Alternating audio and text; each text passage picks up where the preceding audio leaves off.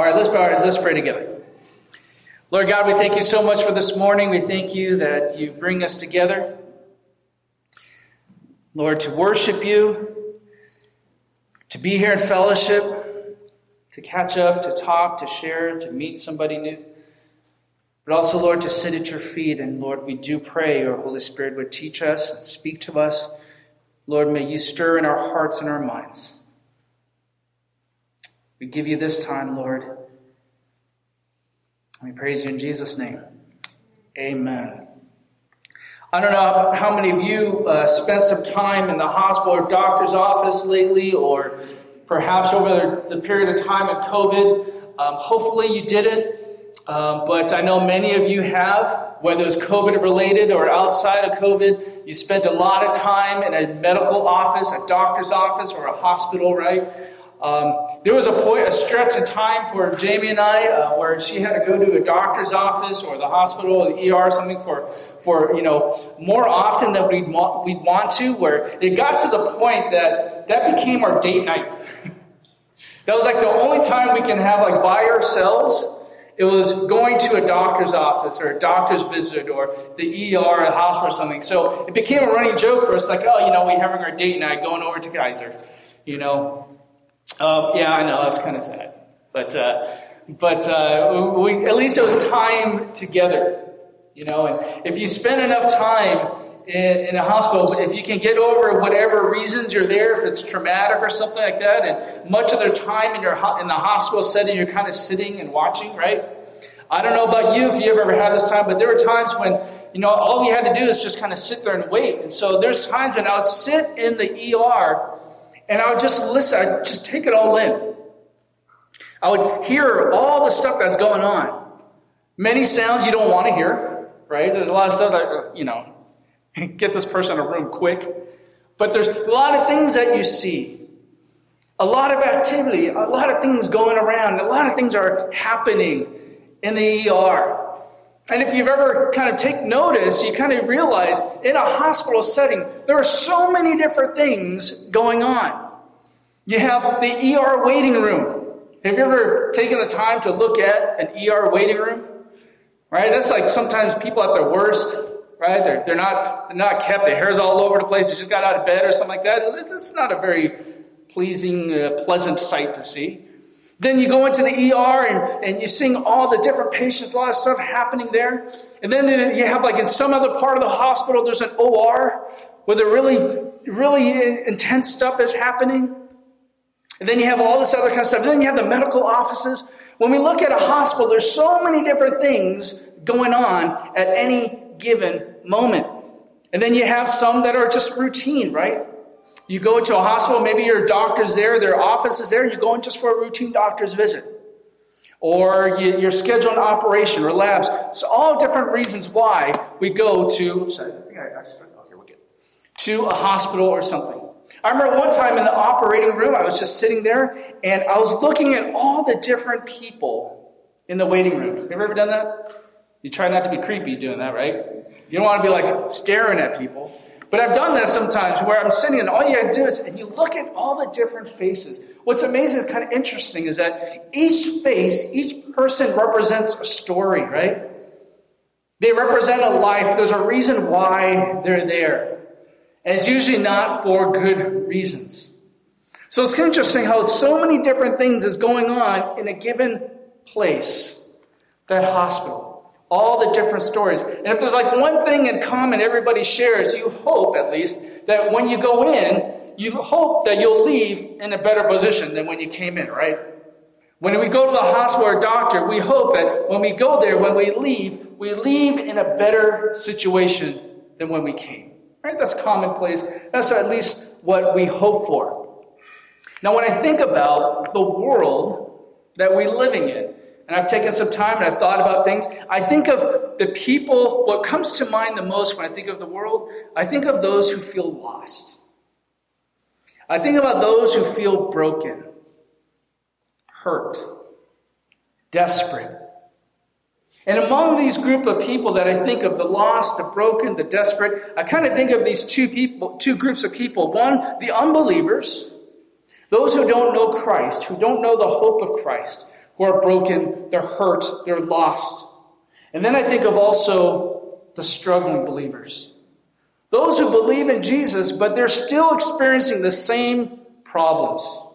They're broken, they feel lost, they're hurt, they're sick. And of course there's another group, and there's another group there, and they're the ones that are kind of like, they're relatively healthy. Right? They're relatively healthy, or at least they're trying to maintain their health. They're trying to grow. They're trying to get better. And they're not necessarily experiencing those things that those other groups are talking about. Perhaps you've heard the metaphor about a church. How many of you have heard that a church should resemble a hospital more than a country club? I don't know if you've heard that analogy before. You know what a country club is? I personally haven't experienced a country club. But from what I understand, what I gather, a country club is a place where people, they can go to run with the same circle of friends, same group of people, right? They can go to a country club. They're among a group of people with the same kind of lifestyle, same kind of social class, same kind of circle of friends, and they can go to the country club to engage in activities with people who have the same kind of like-mindedness. They like to do the same things. They run in the same circles. And, of course, there's this sense that we can maintain our lifestyles as they please, right? It's a lifestyle to be a part of a country club. So a lot of people kind of compare, what should church look like? Should it look like more like a hospital or a country club? One place people go to get better. The other place people go to pretend their life couldn't be better. Right? You go to a hospital to get better. People go to a country club. They often go there to pretend that their life couldn't be better. Got everything right. Everything is good. Now, if we consider our church, which do we more closely resemble? What would be the culture of our church? What can someone experience when being a part of our church? Is this a place where people can go to get better? Or do we see more like a place where people pretend like life couldn't be better? This question comes to mind a lot when I look at this passage today. We'll take a look at that. So if you have your Bibles, turn to Mark chapter 2. Starting in verse 13. Mark chapter 2, verse 13. It says this, "And he went out again by the seashore, and all the multitude were coming to him, and he was teaching them. And as he passed by, he saw Levi, the son of Alphaeus, sitting in the tax office. And he said to him, 'Follow me.' And he rose and followed him." Now here's a similar scene to Jesus calling Andrew, Simon, James, and John, if you remember that from a few weeks ago. Right? Jesus is going along the seashore. He sees Andrew and Simon, these fishermen, and another pair of brothers, John and James, and he tells them, "Follow me, and I'll make you become fishers of men." And they got up and immediately started following. So here's a similar scene. Jesus is walking along the seashore. He has a following with him, and he sees Matthew, a tax collector. And he says, "Follow me." And he arose and followed Jesus. No hesitation. Here's Levi. He's on the clock. He's at work. He's in his tax office. Here comes Jesus. He says, "Hey, follow me." He doesn't clock out. Well, maybe he clocked out. I don't know how they did back then. But he got out. He left his work. And he followed Jesus. And it makes me kind of wonder, why did Matthew follow Jesus? What led him to follow Jesus? Now, if I think of Andrew and Peter, James and John, it's a little more understandable for me. They had heard Jesus. They heard him teaching. They heard some of the things that he was doing. And there was this possible belief, could this be the Messiah we've been waiting for? And they left and followed him. We have no indication as to what was going on with Matthew. Most likely you heard about Jesus, right? Word was getting around. But we have no inclination, no indication of why he left to follow. Now you would think, okay, He had a lot to gain to follow Jesus, right? But we don't have any indication Matthew had any clue as to what his life would be like to follow Jesus. But he did have an indication of what would happen if he left, right? He's leaving his job, as far as we know, right?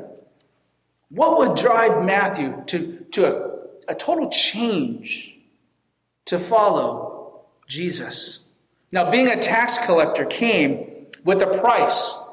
He most likely made a lot of money, but that came at a price. He was a worker on behalf of the Roman government, collecting taxes from the people. And the tax collectors were notorious for taking more from the people than they were supposed to, than was needed. That's how they got rich. Jews associated tax collectors with dishonesty, disloyalty, harassment, robbery. They were considered unclean by the Pharisees. And they were grouped together with other quote-unquote sinners. So they were not esteemed very highly. Among the many different taxes from the Roman government, there was a tax on goods going in and out of ports and cities and trade routes. So Capernaum, being a commercial city with there's a lot of fishing and so forth, it's understandable. Here Matthew he's stationed right there where people are coming, going, goods and services coming, and he's taxing the people based on their goods and services. So here's Matthew. What drove Matthew to leave? And I was thinking about this, and people come to Jesus when they're confronted with their need for change. They come to faith in Christ because inside they realize there's a need for a change in them, right? Possibly for Matthew. Perhaps he was aware that something was wrong inside. That he was doing things that probably wasn't good, right? Perhaps he sensed the opportunity that maybe this is the opportunity for a change in my life that kind of haunts me, if you will, right? Sin takes a toll. It takes a toll. When you're constantly doing things that you know is not right, it's not good, it should take a toll on you. It should bother you. When your life is going in a way that you know is not right, you're behaving, you're treating people in a way that is not good, it should still bother you, right? It takes a toll. You should be concerned if it doesn't take a toll on you. If you're doing things that you know you shouldn't do and it doesn't bother you, that's when it becomes dangerous. When you've lost all sensitivity to what is right, what is just, what is good, right? So perhaps this is why Matthew was willing to leave his job, because perhaps he's confronted with an opportunity to change. Verse 15, and it came about that he was reclining at the table in his house, and many tax gatherers and sinners were dining with Jesus and his disciples, for there were many of them, and they were following him. So after Matthew leaves to follow Jesus, he opens his home for a meal. Luke chapter 5, verse 29 in his account says, and Levi, which is Matthew, gave a big reception for him in his house. And there was a great crowd of tax gatherers and other people who were reclining at the table with them. So when Jesus says, hey, Matthew, come and follow me, Matthew just says, hey, Jesus, I'm going to follow you, but hey, you want to grab a quick bite to eat? Can I just have you come over? He doesn't do this discreetly. What does he do? He opens up his home to a meal, and he invites Jesus. And there seems to be a significant crowd there because we'll see here who's all involved here. He doesn't say, let's just take a quick bite to eat at the local McDonald's. He opens his home for a meal. Now, this is significant, especially in that culture.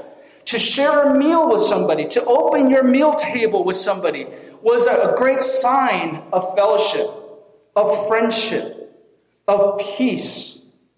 When people opened up their home and their table and you shared a meal at their table, often it was with those in the same social class. It was a gesture of friendship. Right? When someone in a lot of different cultures share the same kind of mentality and tradition. When you share a meal together, it's not just you're eating together, you're staring at each other eating awkwardly. You're talking. It's a gesture of friendship, often gesture of peace, right? When we go outside and eat together, we're not just surrounding a table and just eating like this, right? We're talking. We want to share our lives together. So Matthew doesn't just invite Jesus over a secret meal, but he had other guests. We presume he invited Jesus. His followers were welcome to be there. We'll see later on there were some Pharisees who came by. Some followers of John the Baptist came by. But there's also another group of people. We can maybe assume that Levi also invited his circle of friends. Hey, guess who I ran across today? Jesus. Yeah, that same Jesus. What am I doing with him? Come on, find out. I'm inviting him to my home. I'm going to have a big feast. Come to see what he's all about. So we see here, there's not just Matthew the tax collector, but he has some other tax collectors with him and some quote-unquote sinners. Those who are not looked at very highly. They were not regarded well, whatever they may do. We don't know the exact sin that they were involved in, but we just know they're classified as the sinners. Now, what does this look like? When he was there, what's the scene? Was it like Jesus, his disciples, and the sinners and tax collectors were like in other rooms? You guys could sit at the other table over there. Right? Not with Jesus, but you can be in the other room. That's not the scene we're looking at. They weren't isolated, but Jesus was reclining at the table with them. Now, at the time, it's low to the table, to the ground, they had cushions and so forth. So leaning back, reclining back as they ate was a very customary scene. So Jesus is there among them. Now, people look at the scene that Jesus was with these tax collectors, these sinners, and they look at this scene and they use it to kind of justify who they hang out with. Have you ever heard that before? Right? You run with a certain crowd, you're like, well, Jesus hung out with the sinners, right? So I can do that as well. Perhaps you have heard that before. Perhaps your children may have said that to you. Perhaps you said that to your parents. Why are you criticizing my friends? Jesus hung out with the sinners, right? Perhaps you've said that yourself. But before you claim this story as justification for who you hang out with and what you do, let's understand the context before we apply any lessons. Jesus wasn't just chilling on a Friday night with these people, right? We have no indication that Jesus spent the weekends at the clubs with the Pharisees or with the sinners. We don't have that exact picture. The question isn't, did Jesus associate with sinners? The question is, why did Jesus associate with the sinners? Why was he there among them? Along with Jesus' disciples and followers, there were some Pharisees present.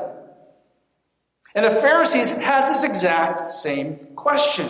Verse 16, and when the scribes of the Pharisees saw that he was eating with the sinners and tax gatherers, they began to say to his disciples, why is he eating and drinking with tax gatherers and sinners?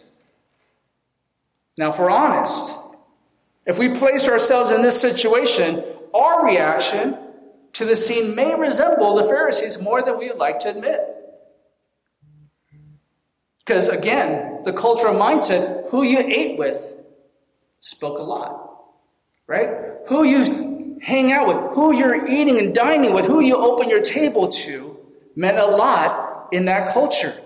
So think of the Pharisees, these religious leaders who perceived the tax collectors as unclean themselves, who would never open up their table or their homes to them.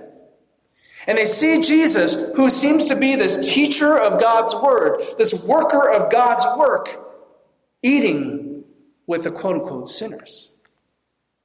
Why is he doing this? Why is he associating with these people who are unclean, who've cheated you, who've taken your money? Why is he eating with them? Now, if there's is there a more telling social dynamic than the lunch tables at school? You remember those days. I know some of you are in those days.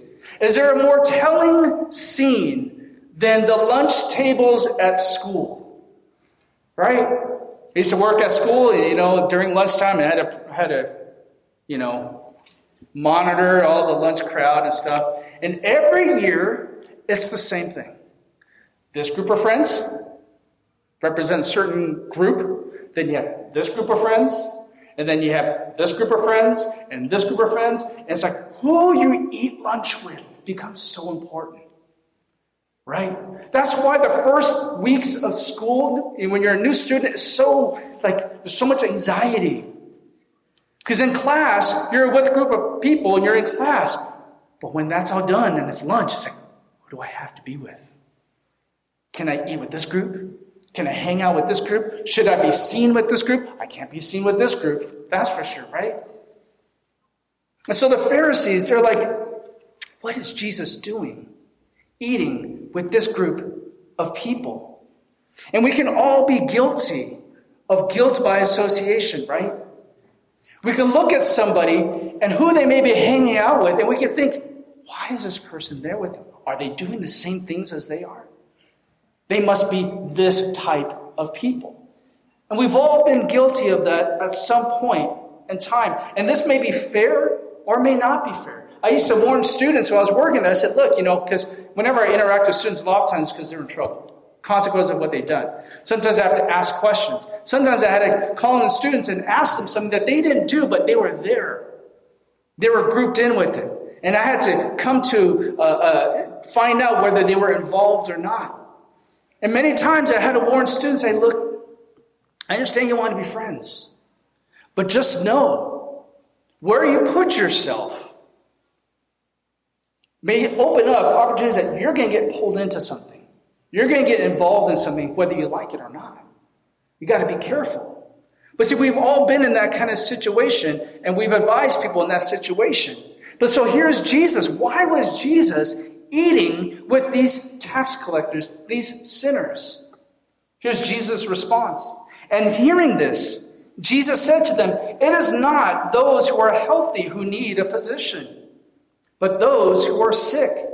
I did not come to call the righteous, but sinners. See, we need to understand the context before we say, well, I can hang out with whatever I want because Jesus hung out with whoever he wants. We need to understand Jesus' answer to that why. Why was Jesus with them? Jesus wasn't hanging out with them so that he could condone what they were doing. He wasn't condoning their way of living. We have absolutely no indication that Jesus was engaging in things that these people were doing also. This may sound controversial, but Jesus' message while being there wasn't simply, I love you just the way you are. You don't have to show of hands, but how many of you have heard that before? Maybe you've said that. Jesus loves you just the way you are. I heard a song of that this morning coming on the way, and I smiled like, how ironic, right?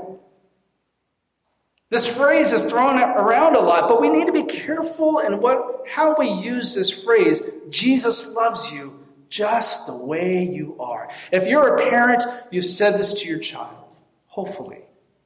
If you haven't said this to your child, maybe you need to do that today. Jesus loves you just the way you are. When a parent says that, what are they saying?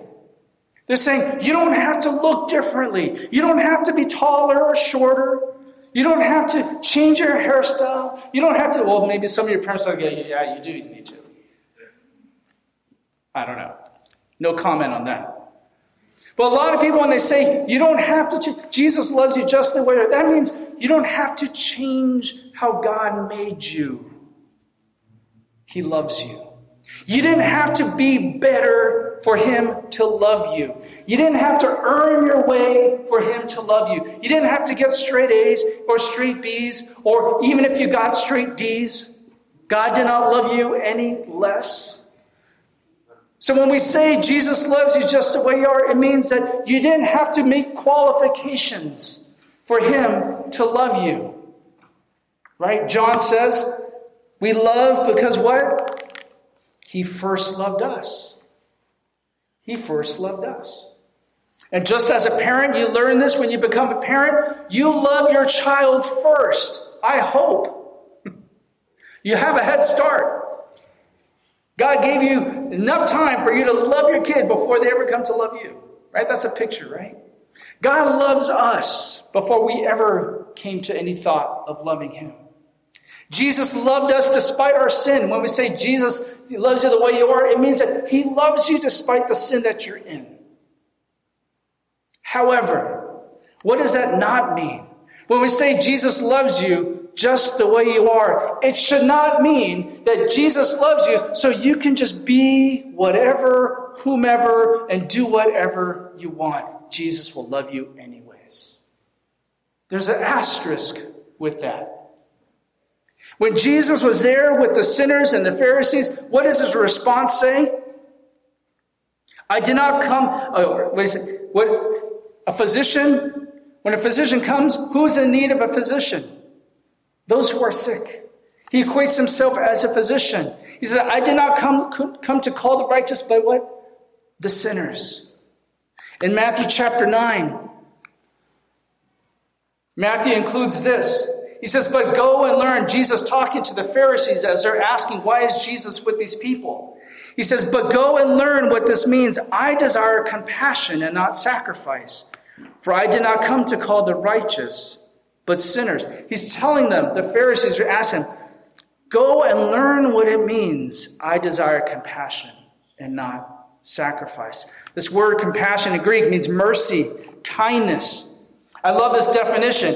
It is the outward manifestation of pity. It assumes need on the part of him who receives it, and resources adequate to meet the need on the part of him who shows it. I love that. Compassion, saying you're seeing somebody who's in need. They know they're in need. And as I look at compassion on you, I can give you what you need, right? The sense of compassion, the sense of extending to someone who's in need. So Jesus' response to the Pharisees when they're questioning, why are you among them? He says, look, learn what compassion means. See what they need and be willing to be able to offer them exactly what they need, right? Jesus shows compassion on those who recognizes their need. And he shows them, I am able to meet your needs. See, Jesus is there. He's calling them to a change that they need. He's not there just to socialize and hang out with them and be one of them. There's the difference. But he's there to show compassion. See, sometimes in our attempts to be morally right, Christians can fail at expressing compassion. We see the sin of others. We're really good at recognizing that, right? We're really good at recognizing what's wrong in people. And rightfully so, right? It's good to be able to identify that. However, we can tend to push people away from God instead of helping them bring them closer to God. We're really good at pointing things out what's wrong, but we can often fail to show compassion and bring them to the God who they need in their life. And for those of you and those of us who are around people who need Christ and we're around them, we want to say, well, we want to be a witness. Right? But if you're just being among them and not helping them to know Christ, you're not showing compassion. You're just being one of them. Right? And there are some people who believe that, well, you should just stay away from unbelievers. Stay away from that influence. I mean, your parents have said that, maybe you said that, whatever it is. How easy is that? Is that possible today? To just not be around any unbelievers? It's almost impossible. Some of you, that's your home. Right? Some of you, that's your coworkers. Some of you, that's your closest friends. That's your best friends. So what should we do?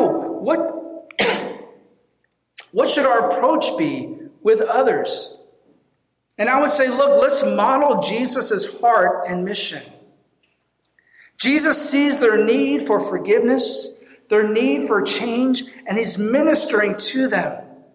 to those who are willing to hear, willing to follow, willing to be changed.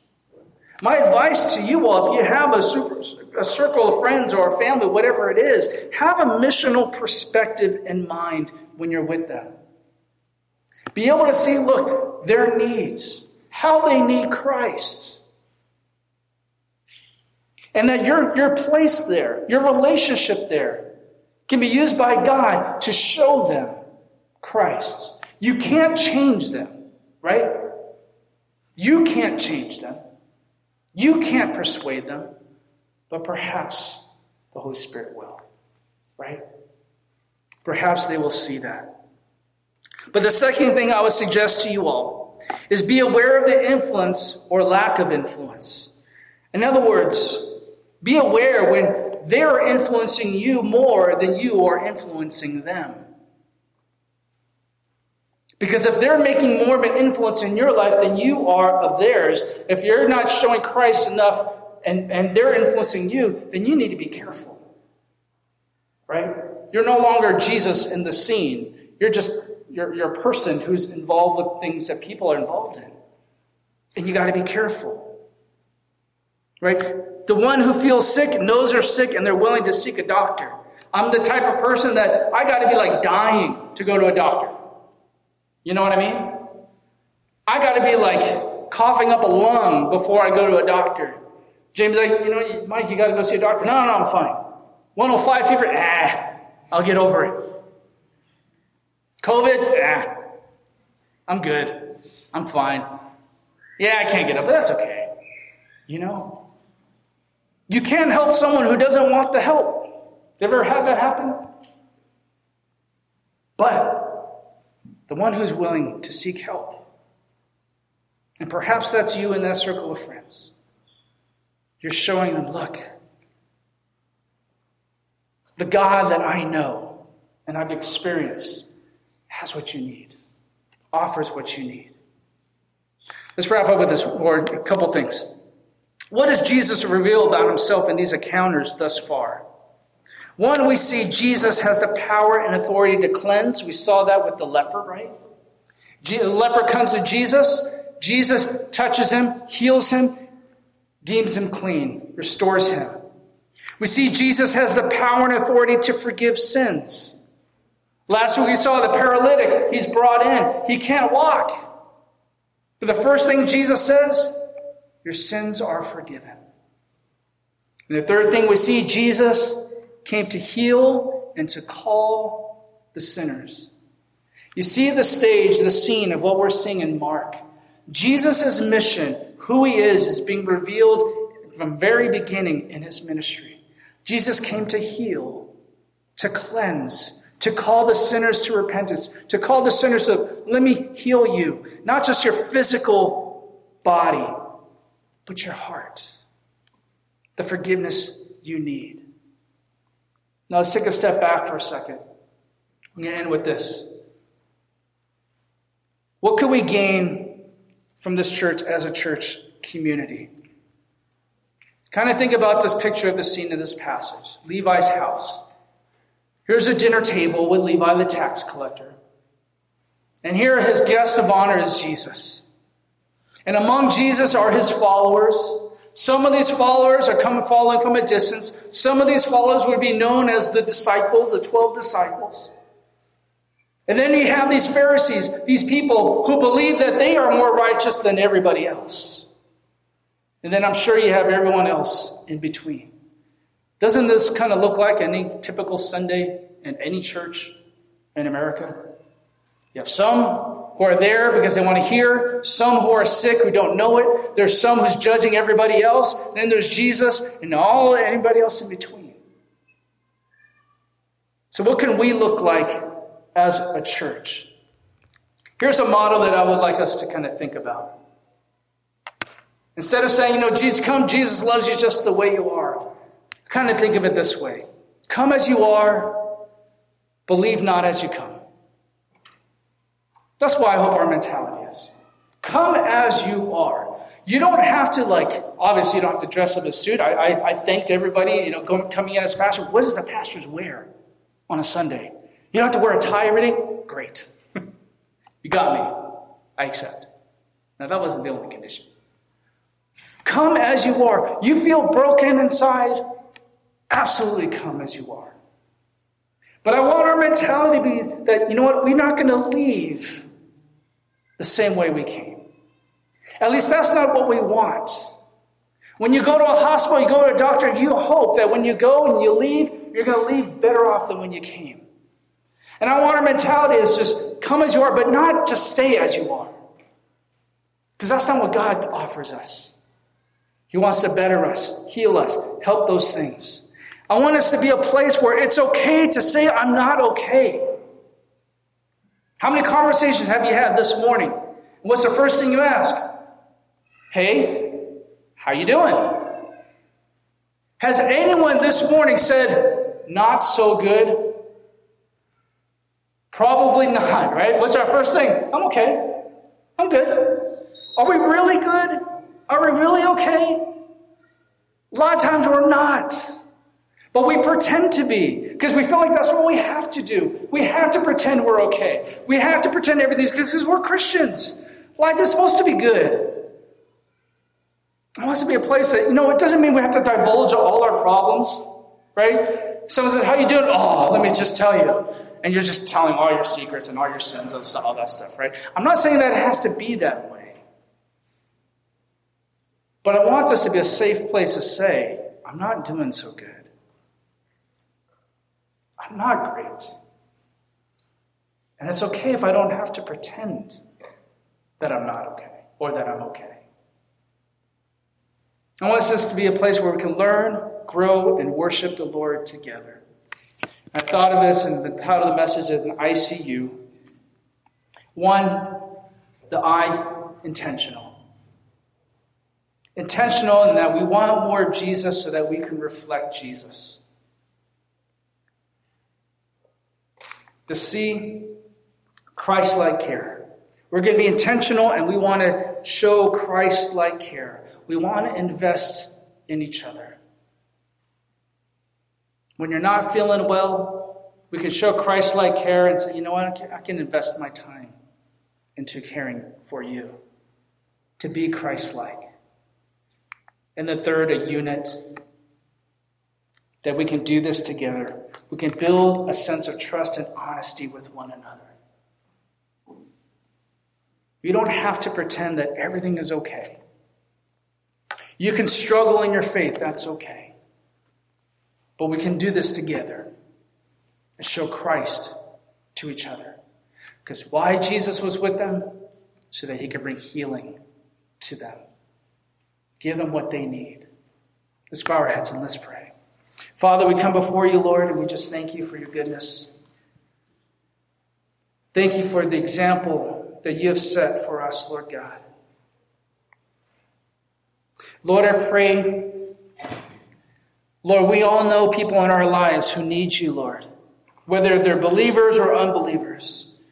Whether Christians or they don't know how to label themselves. Help us, Lord God, if we're in those situations to represent you, Lord Jesus, to see their needs for Christ in their life. And may we show that same compassion. And guard us, Lord God, from influences that would hinder us and stumble us, Lord.